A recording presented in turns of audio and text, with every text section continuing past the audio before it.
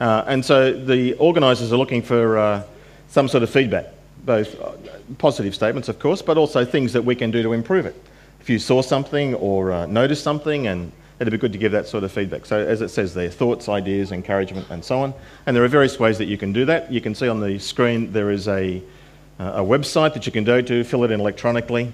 But there is also, for those of you who are not into doing it that way, there are hard copies available of the feedback forms. They'll be in the foyer, on the table in the foyer. If you just grab one of those at the end of the service and fill it in, drop it in the box that's provided for that, that'll be very, very helpful. Thank you. You've got details about our Christmas Day services. It's Tuesday night, 7:30, I think it is. I'm sure it is. Here. Be about for an hour service, and then following morning, Christmas morning, we have an 8:30 service, again for around about the hour. And it's a great time for you to bring family and to bring neighbours and friends and whatever, and to pray for them, your neighbours as well, to invite them to come and hear. I'm going to speak on one verse this year. I'm speaking Christmas Eve and Christmas Day, and I'm speaking on 1 Peter 1:3, maybe a bit of verse 4. It's blessed be the God and Father of our Lord Jesus Christ, who has given us a hope through the resurrection of Jesus Christ from the dead. So it's going to be a straight down the line, middle gospel message, and it'll be a great time, opportunity for you to bring your friends and family to come too. Next Sunday, the 29th, we have our baptismal services on the last Sunday in the year. There's no baptisms at the 8:30 service. It'll be our normal service, but then the beginning of the 10:30 service, and then I think also at the 6:30 service, we're going to have Mandarin and English people being baptised. So that's terrific, up to about 5 or 6 young people and adults being baptised. So you might want to hang around and watch and participate in that. And then through the month of January, we are going to try and fill our services with visiting speakers. They won't be entirely visitors. We tried to do that, and I've asked them to come and to preach the best sermon they preached this year. So whatever sermon they preached, whatever church they're in, what was the best sermon they thought they preached, or the best response they got, for them to come and preach that here. I thought that was a good idea. And it lightens my load just for that month as well. I'm going to invite you to bow with me in prayer. We're going to pray this morning via suggestions. I'm going to suggest some things, and then you can share your own thoughts, feelings and desires with the Lord, and then I'll close off at the end. Firstly, what do you have this week to be thankful to God for? Think about them, and then express your thanks to Him.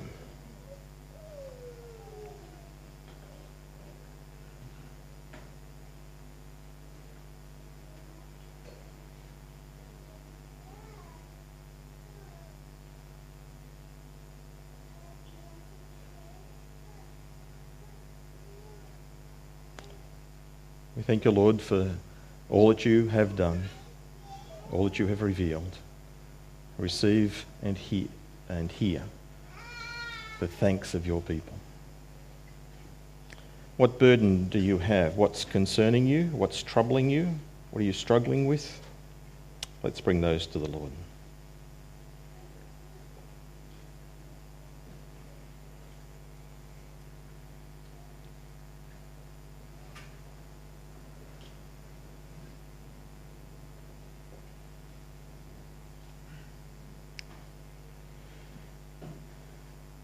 You invite us, Lord, to cast all our cares upon you because you care for us. Let's pray for those in authority over us, for our politicians and our governments, for our police at this very busy time of the year, for our bosses. Pray for those in authority over us.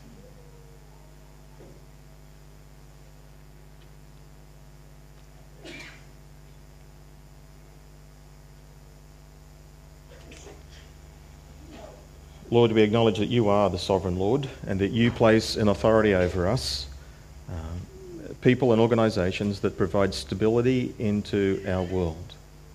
We acknowledge that not all in authority over us are righteous or just or fair, but that you, the sovereign God, have a way of working your purposes out. So our eyes look above them to you.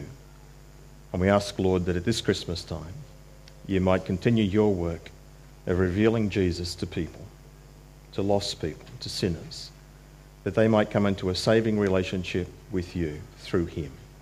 To that end, Lord, we pray for our services, especially our Christmas services, and ask for your presence, for your anointing and your blessing, and ask that you might be pleased to bring people to faith in Jesus. We thank you for our carol service just gone. And Lord, bring to our minds, refresh our memories, that we can provide helpful, constructive feedback, that things might be done once again, and even in a better way, to your honour, to your glory, and to achieving your purposes. So Lord, we find ourselves right here, right now, with your people, in your presence, asking again that you would speak to us, remind us of truth, and having reminded us, help us, Lord, to be shaped by it, that we might live lives that are pleasing to you and that are helpful for others. We ask and pray in the wonderful name of Jesus. Amen. To read to you from Matthew chapter 1. If you have your Bible, I invite you to turn with me there. It's always good to have a copy of the scriptures in front of you, whether it's a hard copy or whether it's electronic, doesn't matter, your choice. But it's always good to have a Bible in front of you so that you can either look up scriptures that are quoted or check the scriptures as we are preaching and teaching them. So that's a very healthy, good habit to have. I want to read to you this very familiar story, and particularly at this time of the year, Matthew chapter 1, verses 18 to 25. It's about the birth of Jesus, and it's from Joseph's perspective. I'll take a few minutes to talk through this passage this morning, but we come to the end of the series that we started, I think, back in November, talking about who is this man, who is Jesus. And so we've been on a journey for about 4 or 5 weeks or so, and we find ourselves this morning coming to the conclusion of that he is Lord and he is Saviour. We're going to talk about those truths. Matthew chapter 1, verse 18, and I'm reading from the NIV. This is how the birth of Jesus Christ came about. His mother Mary was pledged to be married to Joseph, but before they came together, she was found to be with child through the Holy Spirit. Because Joseph, her husband, was a righteous man and didn't want to expose her to public disgrace, he had in mind to divorce her quietly. But after he had considered this, an angel of the Lord appeared to him in a dream and said, "Joseph, son of David, do not be afraid to take Mary home as your wife, because what is conceived in her is from the Holy Spirit. She'll give birth to a son, and you are to give him the name Jesus, because he will save his people from their sins." All this took place to fulfill what the Lord had said through the prophet. The virgin will be with child and will give birth to a son, and they will call him Emmanuel, which means God with us. When Joseph woke up, he did what the angel of the Lord had commanded him and took Mary home as his wife. But he had no union with her until she gave birth to that son, and he gave him the name Jesus. Passage says, in a strange phrase, this is how the birth of Jesus Christ came about. We all know how births come about. So there's something unusual about this birth, which is why the author, Matthew, under the inspiration of the Holy Spirit, uses that phrase. This is how the birth of Jesus Christ came about, because it's not normal in some senses. It says that his mother, Mary, was pledged or betrothed to Joseph. Back in that culture and in those days, in our culture, boy meets girl, boy falls in love with girl, boy buy girl engagement ring, boy goes to father on Father's Day and says, "Can I have your daughter's hand in marriage?" Father says yes, and they get married on March 16th. Oh, that's my story. Something like that happens in our world, isn't it? Jesus' world, it was different. Jesus' world, parents would arrange the marriage. The parents of Joseph would arrange with the parents of Mary for their son Joseph and their daughter Mary to be married. It was an arranged marriage. It went from this sort of arrangement process to an actual date when the betrothal started. We don't have that in our world, but it's like the engagement, only it was even more committed. You can get engaged and you can break an engagement, and that can have some legal consequences to it. But in Jesus' world, when you hit the betrothal point, When you were betrothed, you couldn't break it. The only way to break it was legally. It was a divorce. Once you were betrothed, you were even called husband and wife.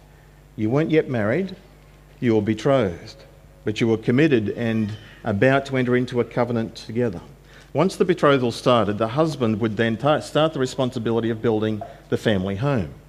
He would often go away and build a place, and then at some indeterminate time, there was no date set, it was rather about 12 months from the betrothal, he would return.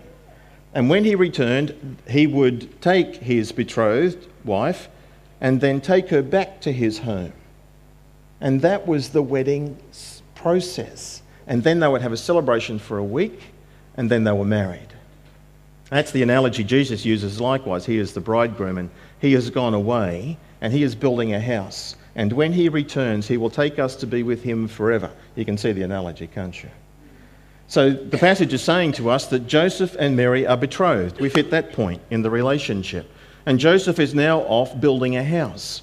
But while he is off building a house somewhere, Mary has a visit, Luke tells us, from the angel Gabriel, who informs her that she is going to be made pregnant by the act of the Creator in her life, and that's exactly what happens. And our passage says to us, his mother Mary was pledged to be married to Joseph, but before they came together, before he returned to take her home, she was found to be with child. He's off building the house and he hears the rumour, he has the evidence, she's pregnant. And he assumes, obviously, that she's been unfaithful. So he went through the process. He was a righteous man. He was a godly man. He wanted to do the right thing. He had two options. He could do it publicly. He could announce to everybody for his own self-preservation of his own reputation that it wasn't him, that he hadn't broken the covenant vows, he hadn't been acted inappropriately, he hadn't been unfaithful to what the standards were, that he was innocent, and he could declare that before a public court to her great shame. Or his second option, he could also do it just before two witnesses, quietly. He could divorce her legally.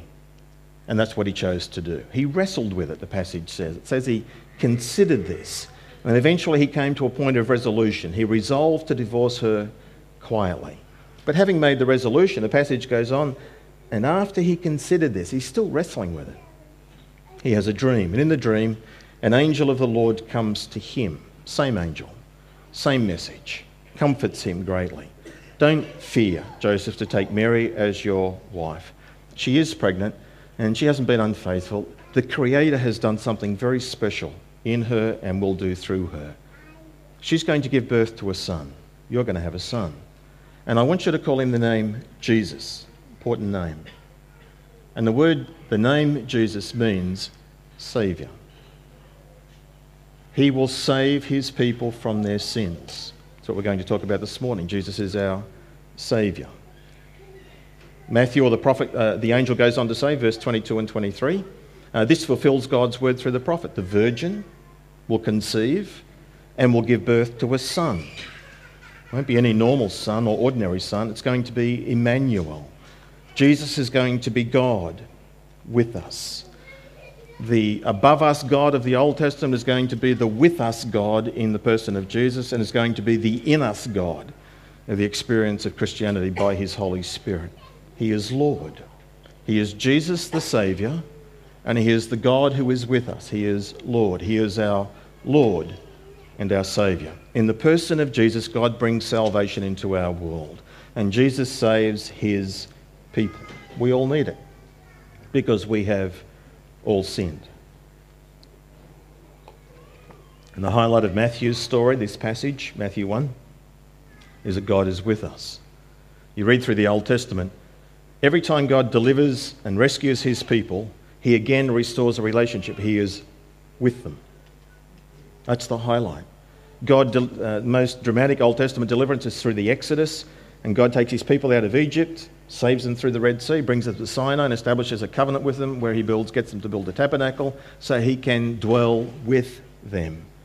Saved to be with us, reconciled. So in the person of Jesus, the pinnacle of his salvation is relationship restored. The curtain in the temple is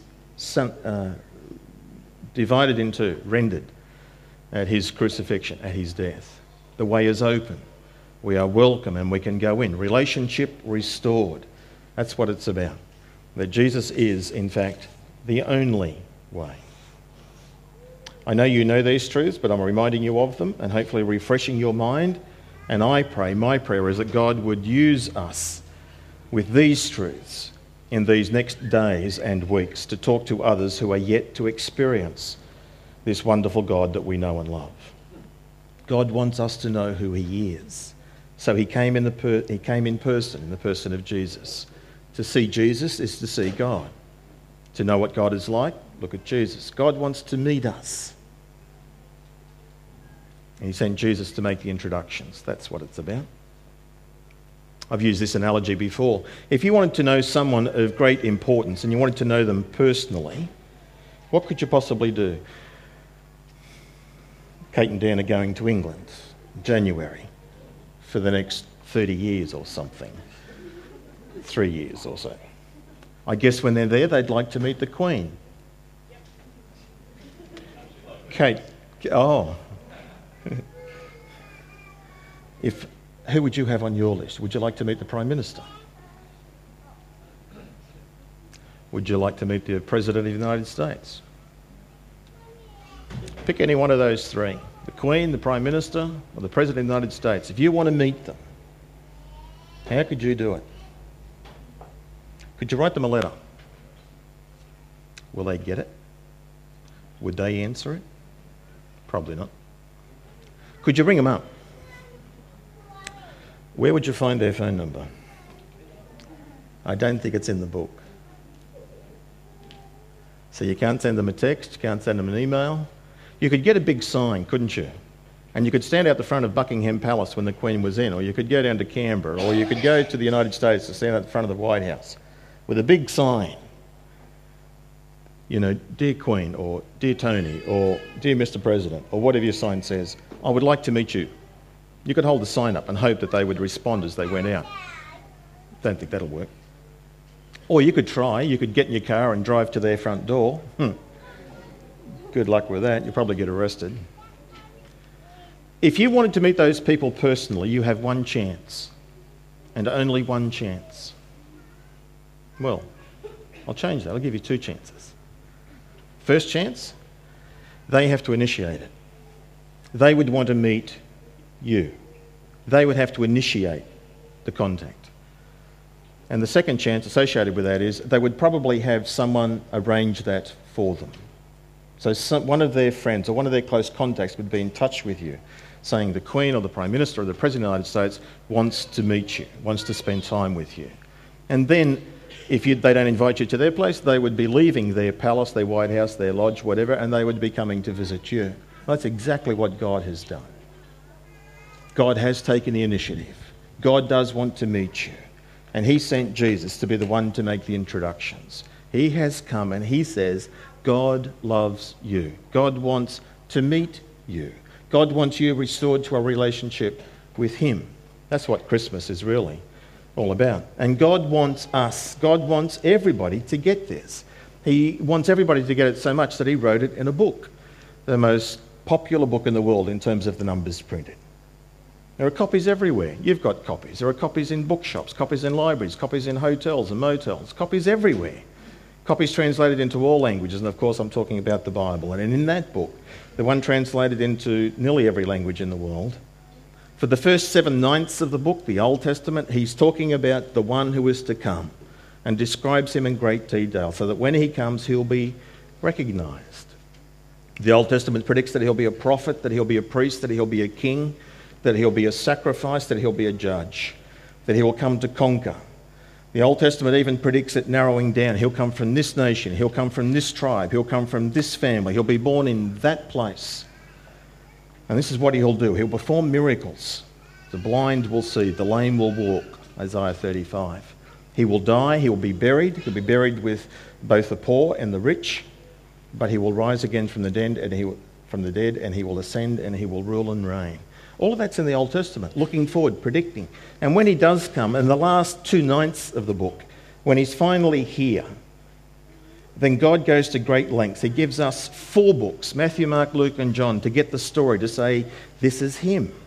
This is what he is like. This is what I am like. God wants us to know him, and he sent Jesus to make the introductions. In fact, we've been talking about who is Jesus. And it's interesting. If you look at the beginning of each of the Gospels, this is opinion, and it's not fact. Scholars look at this and they come up with different opinions, but this is probably the most common or the most accepted opinion. But let me underline again, it's not fact, it's just the most widely received opinion. Mark's Gospel is the one that is written first. How does Mark begin his Gospel? He says, this is the beginning of the Gospel of Jesus Christ, the Son of God. When you look at the life of Jesus and you want to know what he's like, then it begins with Isaiah the prophet, who makes a prophecy 700 years BC about a coming of a man called John the Baptist, a voice in the wilderness. Jesus is the person whose ministry begins with John the Baptist. And he goes on to talk about, and we'll look at some of Mark's teachings this morning about Lord and Saviour. Matthew comes to write his Gospel and he says, no. That's true. Jesus does begin prophecy of Isaiah and John the Baptist, but he actually goes back before that. So Matthew begins his Gospel by saying this is a record of the genealogy of Jesus Christ, who was the son of David, who was the son of Abraham. He goes back before Isaiah and way before John the Baptist. He goes back to David, and he even goes back to Abraham. That's who Jesus is. And Luke writes his Gospel. And he writes his certainly after these two. And he says in Luke chapter 3, he says, Jesus began his public ministry when he was about 30 years of age. Mark is right that his public ministry started with John the Baptist. But Matthew, he goes beyond Abraham. He is the son of David. He is the son of Abraham. But in Luke chapter 3, verse 38, it also says he is the son of Adam. He goes right back to the very beginning. He is fully human. Luke is wanting us to get the message, and that's what his gospel underlines. Fully human. And then, of course, the last gospel, John's gospel.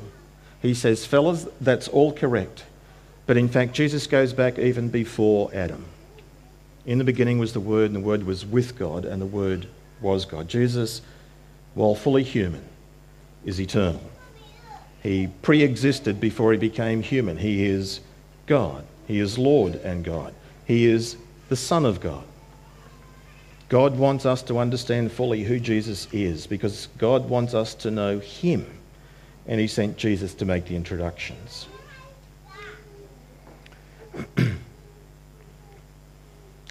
Dictators and national rulers often take titles that belong to the sovereign one. The Roman emperors, the world in which Jesus was born and grew up, the emperors came to take titles like Son of God, Saviour, Lord, and some of them, even God, to be worshipped. Son of God, Virgil, the Roman poet, says, a new breed of men has come down from heaven in our emperors, sons of God, the saviours and lords. And then Jesus comes along and his followers and the Christians started spreading around the world and they started declaring that there is a higher authority than the emperor. There is a higher authority than the emperor. It sounded like treason to the Romans. So the Christians were hounded, tortured, executed. But the gospel writers have written to provide evidence for the truth of the claim of what the early Christians were declaring. There is a higher authority. There is a higher authority than the Roman emperor, and his name is Jesus. And he is Lord, and he is Saviour. In fact, both Matthew, Mark, and Luke, all three of them, at the heart of their gospel is a key question that Jesus asks himself. He says, who do you say that I am? And both Matthew and Mark and Luke tell their story to such a point where it rises to that question, and once that question is answered, then the gospel story starts to descend. The story takes over of going to Jerusalem where he will suffer and die and rise. But it's the transition point in the first three gospels. Who do you say that I am? That's our question. That's my question to you. Who do you say I am? That's a great question to ask your loved ones who don't know Jesus. Who do you think Jesus was? And just listen to them and find out. And then, if you get the opportunity, ask another question. Plant a seed. Help them to think through, who was Jesus? The most important person who has ever lived, the most significant man to have influenced our race, human history. John, in fact, concludes his gospel, John 20, verse 31, by saying, I have written down all of these things that Jesus said and did. There are lots more I could have written, but I have selected these so that you might believe that he is the Son of God, and by believing have life in his name. God used 4 authors because he wants us to get it. He wrote to Jews, he wrote to Romans, he wrote to Gentiles, he wrote to those who were philosophical and theological, he wrote to those who were ordinary and to the social outcasts, he wrote to everybody. They wrote to the religious and they wrote to those who struggle with religion. God wants everybody to get it, including you. Who is Jesus? He is Lord with authority and he is Saviour. Let me take a minute and talk about those two things, or several minutes. Jesus taught with authority. In Mark chapter 1, verses 21 to 22, talks about how he went to the synagogue, and when he stood up to speak, the people then concluded they were amazed at his teaching. Because he didn't teach like anybody else. He didn't teach by quoting other authorities. He taught with his own authority. He just gave his own opinion. He was clear, sometimes puzzling, but he was certainly challenging and he was consistent. What he taught is how he lived. Jesus taught with authority because he's Lord. In Mark chapter 1, Jesus has authority over diseases, over sicknesses. It's like an aside story. Mark 1:29. As soon as they left the synagogue, they went to the house of James and John, with James and John, to the house of Simon and Andrew. It says Simon's mother-in-law was in bed with a fever, and they told Jesus about her. So he went to her, took her hand, helped her up. The fever left her, and she began to wait on them. Jesus healed Peter's mother-in-law of this fever. Passage goes on. That evening after sunset, the people brought to Jesus all of the sick and others demon-possessed. Whole town gathered at the door. Jesus healed all of them. Jesus healed many who had drove out demons. He wouldn't let the demons say who he was. Jesus has authority over sicknesses, and he still does because he is Lord. He helped the deaf to hear, the blind to see, the lame to walk. You read the first 8 chapters of Mark and you'll get story after story. He healed by touch of his hand. He healed by word of mouth. Just by simply saying, be healed. And people were healed. Jesus has authority over sickness. Jesus has authority over nature, over disasters. This is a remarkable story. At evening, he got his disciples, get into the boat and rowed to the other side. As they're going across, this magnificent storm descends upon them, a furious squall. The waves broke over the boat. It was nearly swamped. Jesus was in the stern, sleeping on a cushion. The disciples woke him up, panicking. Teacher, don't you care if we drown? And he got up. He rebuked the winds and the waves. And he simply says to them, quiet, be still. And then the wind dies down and it was completely calm. He has authority. It's amazing. When you think about it and you let the truth of it grab you, the authority that Jesus has and can have over your life and through your life. He can change your life. Whatever you struggle with, he has the authority and the power to change it. He is sovereign Lord. And just to remind you, you have seen, I'm sure, winds and storms on the beach or at sea, and the waves are heaving up and down. And when the wind stops blowing, it's not sudden peace. The waves continue to ascend and descend. They keep going. And it takes a while before the sea settles. This miracle is saying Jesus was in the boat and he stood up and he said to the wind, be quiet. Said to the waves, be still. And there is this sudden change. A sudden change. That's what spooked the disciples. Who is this man? Even the winds and the waves obey him. Jesus has authority and power over nature. I've already alluded to this truth. Jesus has authority and power over demons and over death. Next chapter, Mark 5.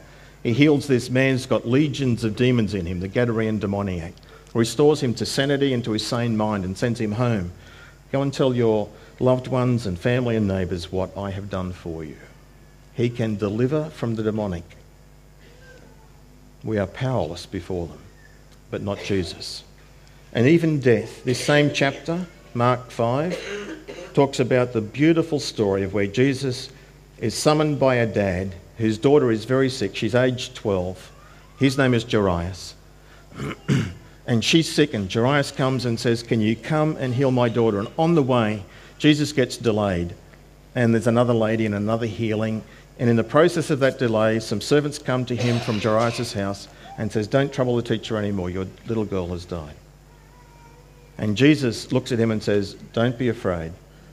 Just keep believing. Jesus journeys on to the house, gets to the house. They inform him the little girl has passed away.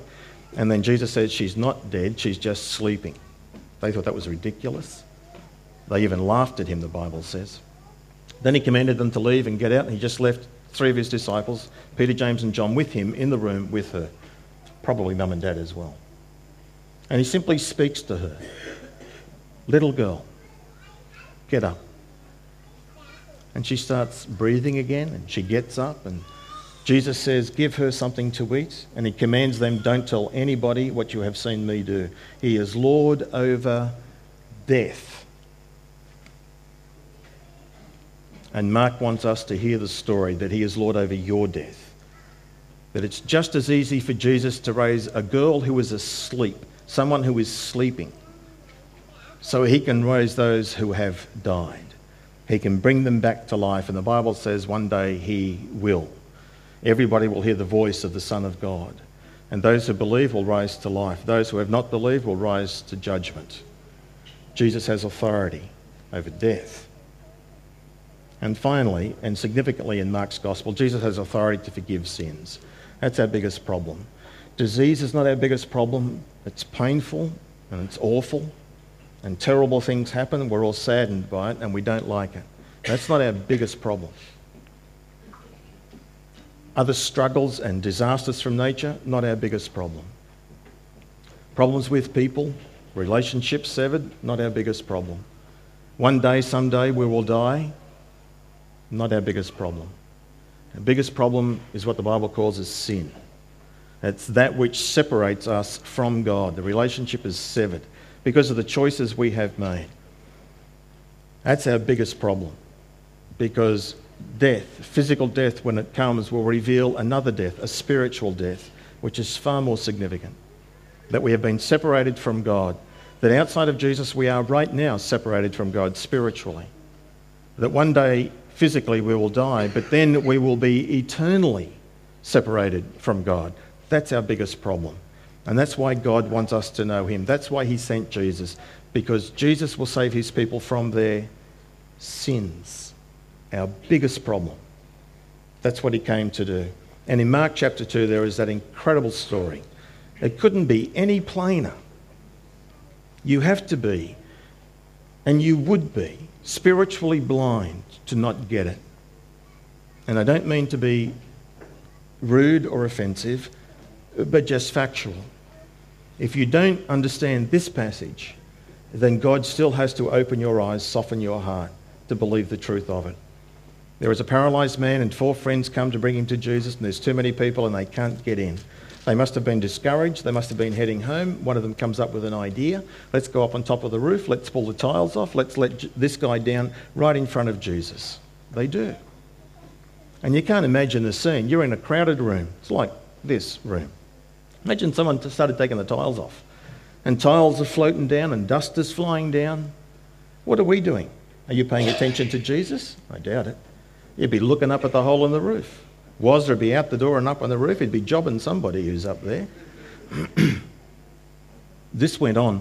Eventually the hole is made big enough. The guy comes down, lands him right in front of Jesus on a mat that they're lowering down on ropes. And Jesus looks up, sees them, is grateful, I'm sure, sees their faith, looks at the guy on the mat who's paralysed, And Jesus says to him, everybody would be expecting, you're healed, stand up and walk. He doesn't. He doesn't address the disease issue. He doesn't address the deformity or those issues. He addresses the biggest issue, his sin. And he says to this guy, son, your sins are forgiven you. Well, who does Jesus think he is, that he could forgive somebody for their sins? It's a very strong claim.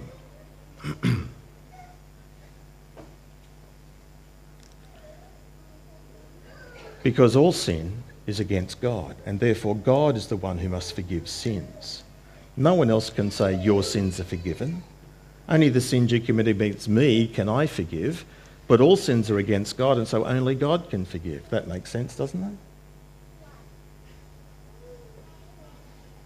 If I go over here now and smack Dan, my son-in-law, he deserves it every now and again.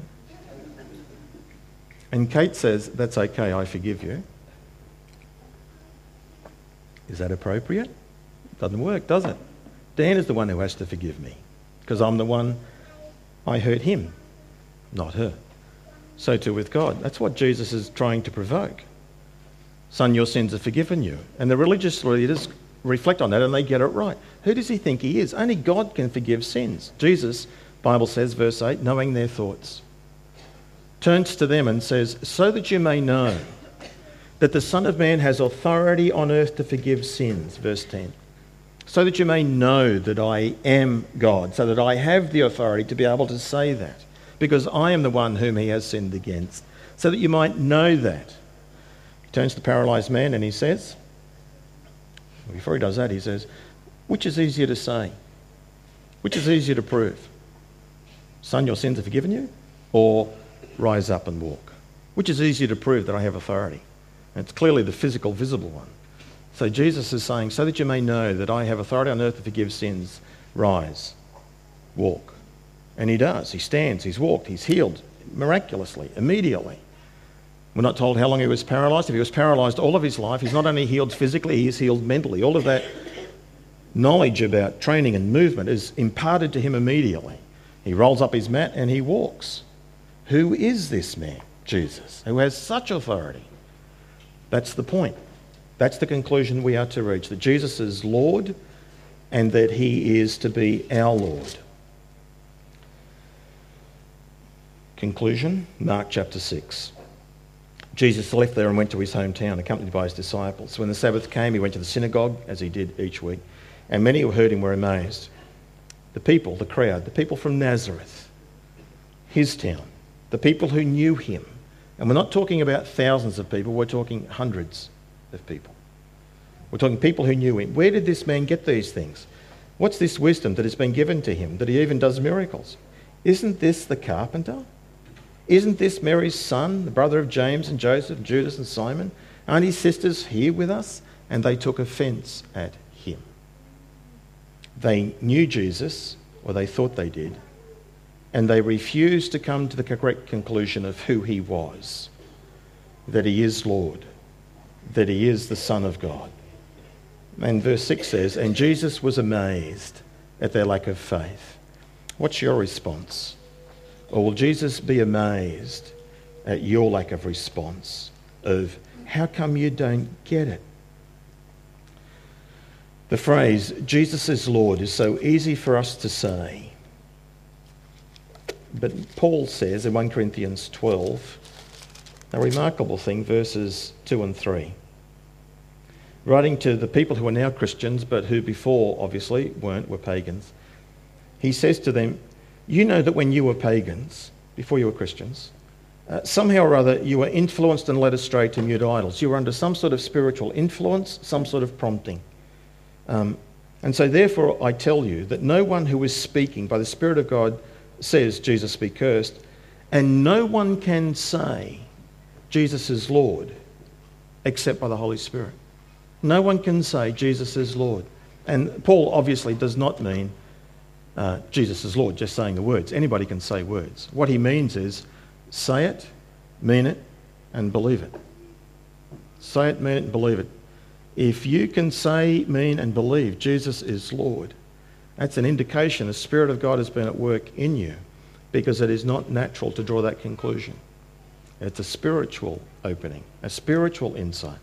God has opened your eyes. Jesus took his disciples up onto a mountain, asked the question, who do people say that I am? Peter says, you are the Christ, the Son of the living God.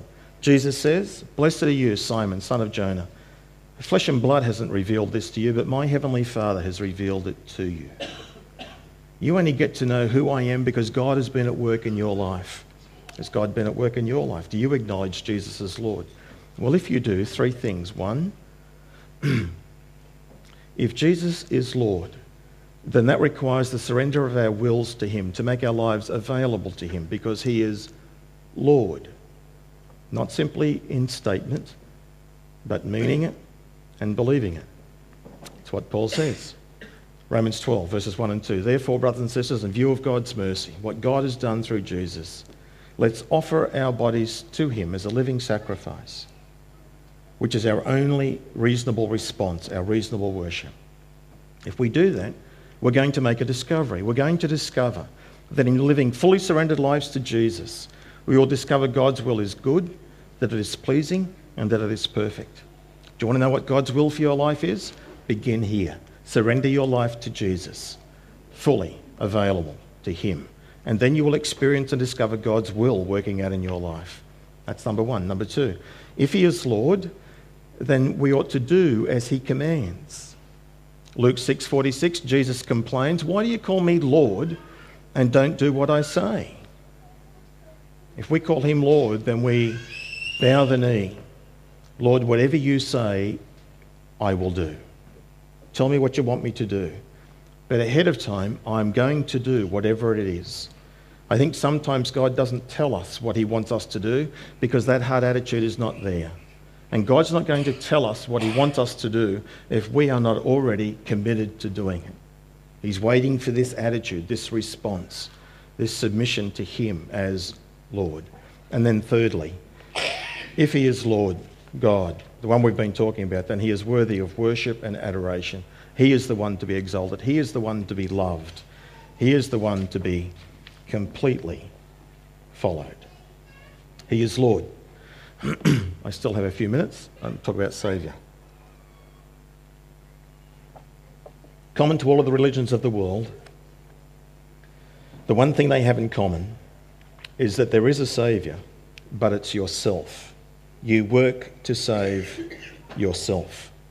Whether it's by good works or whether it's by education or self-reflection or self-improvement or whether it's divorcing your ego or separating yourself from your desires, whatever religion you want to talk about. The common factor is self-salvation. In Christianity, there is also a Saviour, obviously, Jesus. And we all need a Saviour, but it's not us. It's him. He is the one who has been provided. So let me say three quick things about him as Saviour. One, Jesus is our Saviour God. Titus 2:13 says, our great God and Saviour, Jesus Christ. The words Saviour, save, salvation occur all the way throughout the New Testament, and they point to the Lord Jesus. That's what the angel said to the shepherds. Unto you this day in the city of David a Saviour has been born. He is Christ the Lord. Matthew 1:21. You'll call him Joseph, you'll call him Jesus, because he will save his people from their sins. It's what Simeon said when Jesus went to the temple as a little baby to be dedicated. God promised a Saviour and announced the arrival of the Saviour. And Jesus the Saviour does two things. He saves many people. He is our Saviour and he is everyone's Saviour. Every age, every nation, every race, every culture, every tribe, every language. He is the Saviour. Christianity has been accused, and it is correct to say, that it is an exclusive religion. Jesus made the very clear and offensive statement, but it's a true statement, that he is the only way. No one comes to the Father except through him. It's exclusive. Doesn't matter how good you are, doesn't matter how religious you are, doesn't matter how kind you are. If you don't know Jesus, you won't get in. It's exclusive. But Christianity is also inclusive, in that while Jesus is the only way, it's the way for everyone. No one is excluded. Men, women, regardless of age, gender, intelligence, gifts, Nationality, culture, language, creed, doesn't matter. He is the Saviour. Inclusive for everyone who repents and who believes. He's the Saviour of the Jews, Saviour of the church. He's the Saviour of the world. He's the Saviour of the lost. And we are all lost.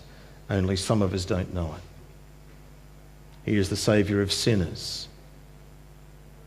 And we are all sinners. Only some of us don't admit it. Jesus is only the Saviour for those who will admit that they are lost, that they are sinners, that they are guilty. Only the Saviour for those who admit it and ask God to forgive them. The Bible promises that everyone who calls on the name of the Lord will be saved. Without Jesus, no salvation.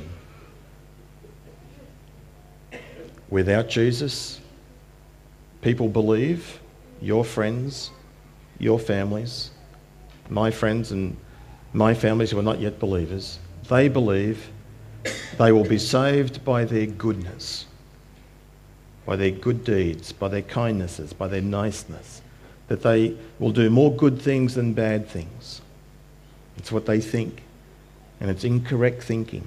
They're being spiritually deceived by the evil one, because the Bible teaches us no one is good. We're all bad. It's just that some people are badder than others. And we compare ourselves to others, and of course we're always in the better class, aren't we?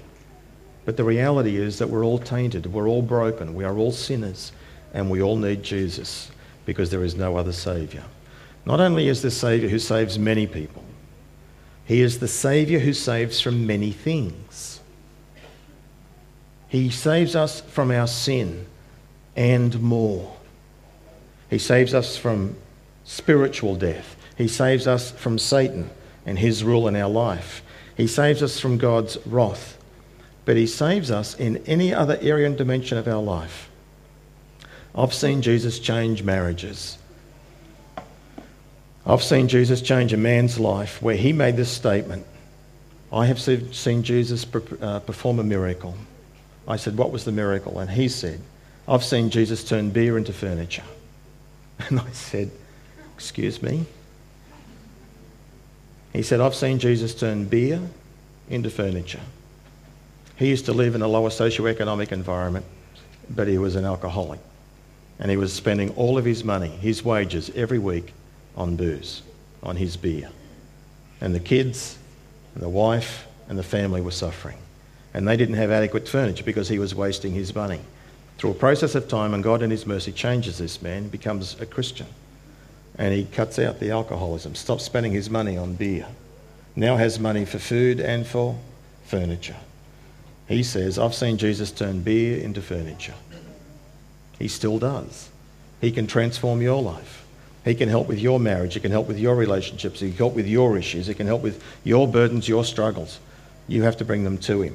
Is it a guarantee that he will do what you want him? No. He's sovereign Lord. He works his purposes out. I've seen Jesus change people's lives dramatically, and he saves people from their sin. I've seen Jesus work with people, and he saves people as they travel through their struggles. And I even know stories, but I don't know them personally. But I know stories of where Jesus works with us, with our struggles, with our deformities. And I'll give you two names. Joni Eareckson Tada. God works powerfully through her broken life. And Nick Vujicic. I may not have said his name right. You know, the guy has no arms, no legs. Powerful testimony. Not healed, but delivered in attitude and perspective, and is living a transformed life as a follower of Jesus. Jesus can do that in your life. What are you struggling with? What's an issue for you? Bring it to him. He is the Saviour. He is the one who comes to deliver. Lord Jesus, deliver me from this, and if not from it, give me the strength to go through it. And maybe even you will use this in my brokenness to honour yourself. That's the perspective. He is the Saviour. God wants to meet you, and he wants to know you personally, and he sent Jesus to make the introduction. And Jesus is Lord and Saviour. He is Lord over sickness nature, demons, death, and sin. Do you acknowledge Jesus as Lord? And God is at work. Do you recognise Jesus as your Lord? Then surrender and cooperate with him. Obey all that he requires and love and honour him. And Jesus is our Saviour, God. He'll save many people and he'll save them from many things. Is he your Saviour? Is there something you need him to deliver you from? Bring it to him. That's what he wants. Let's pray together. Heavenly Father, we thank you for your wonderful plan of salvation and for your kindness and grace to us. Thank you, Lord, that you want to know us and that you've taken the first steps. Thank you for sending Jesus. And Lord Jesus, we acknowledge you are Lord and you are Saviour. We, Lord, want to surrender to you, to commit ourselves to being available and obedient. And Lord, you're Saviour. Forgive us for our sin. Deliver us from our issues or our struggles, our attitudes or our weaknesses.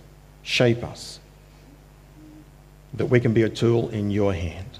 May your sovereign will be worked out in our life, that other people are saved and that you are glorified. We pray these things, Lord Jesus, in your beautiful name. Amen.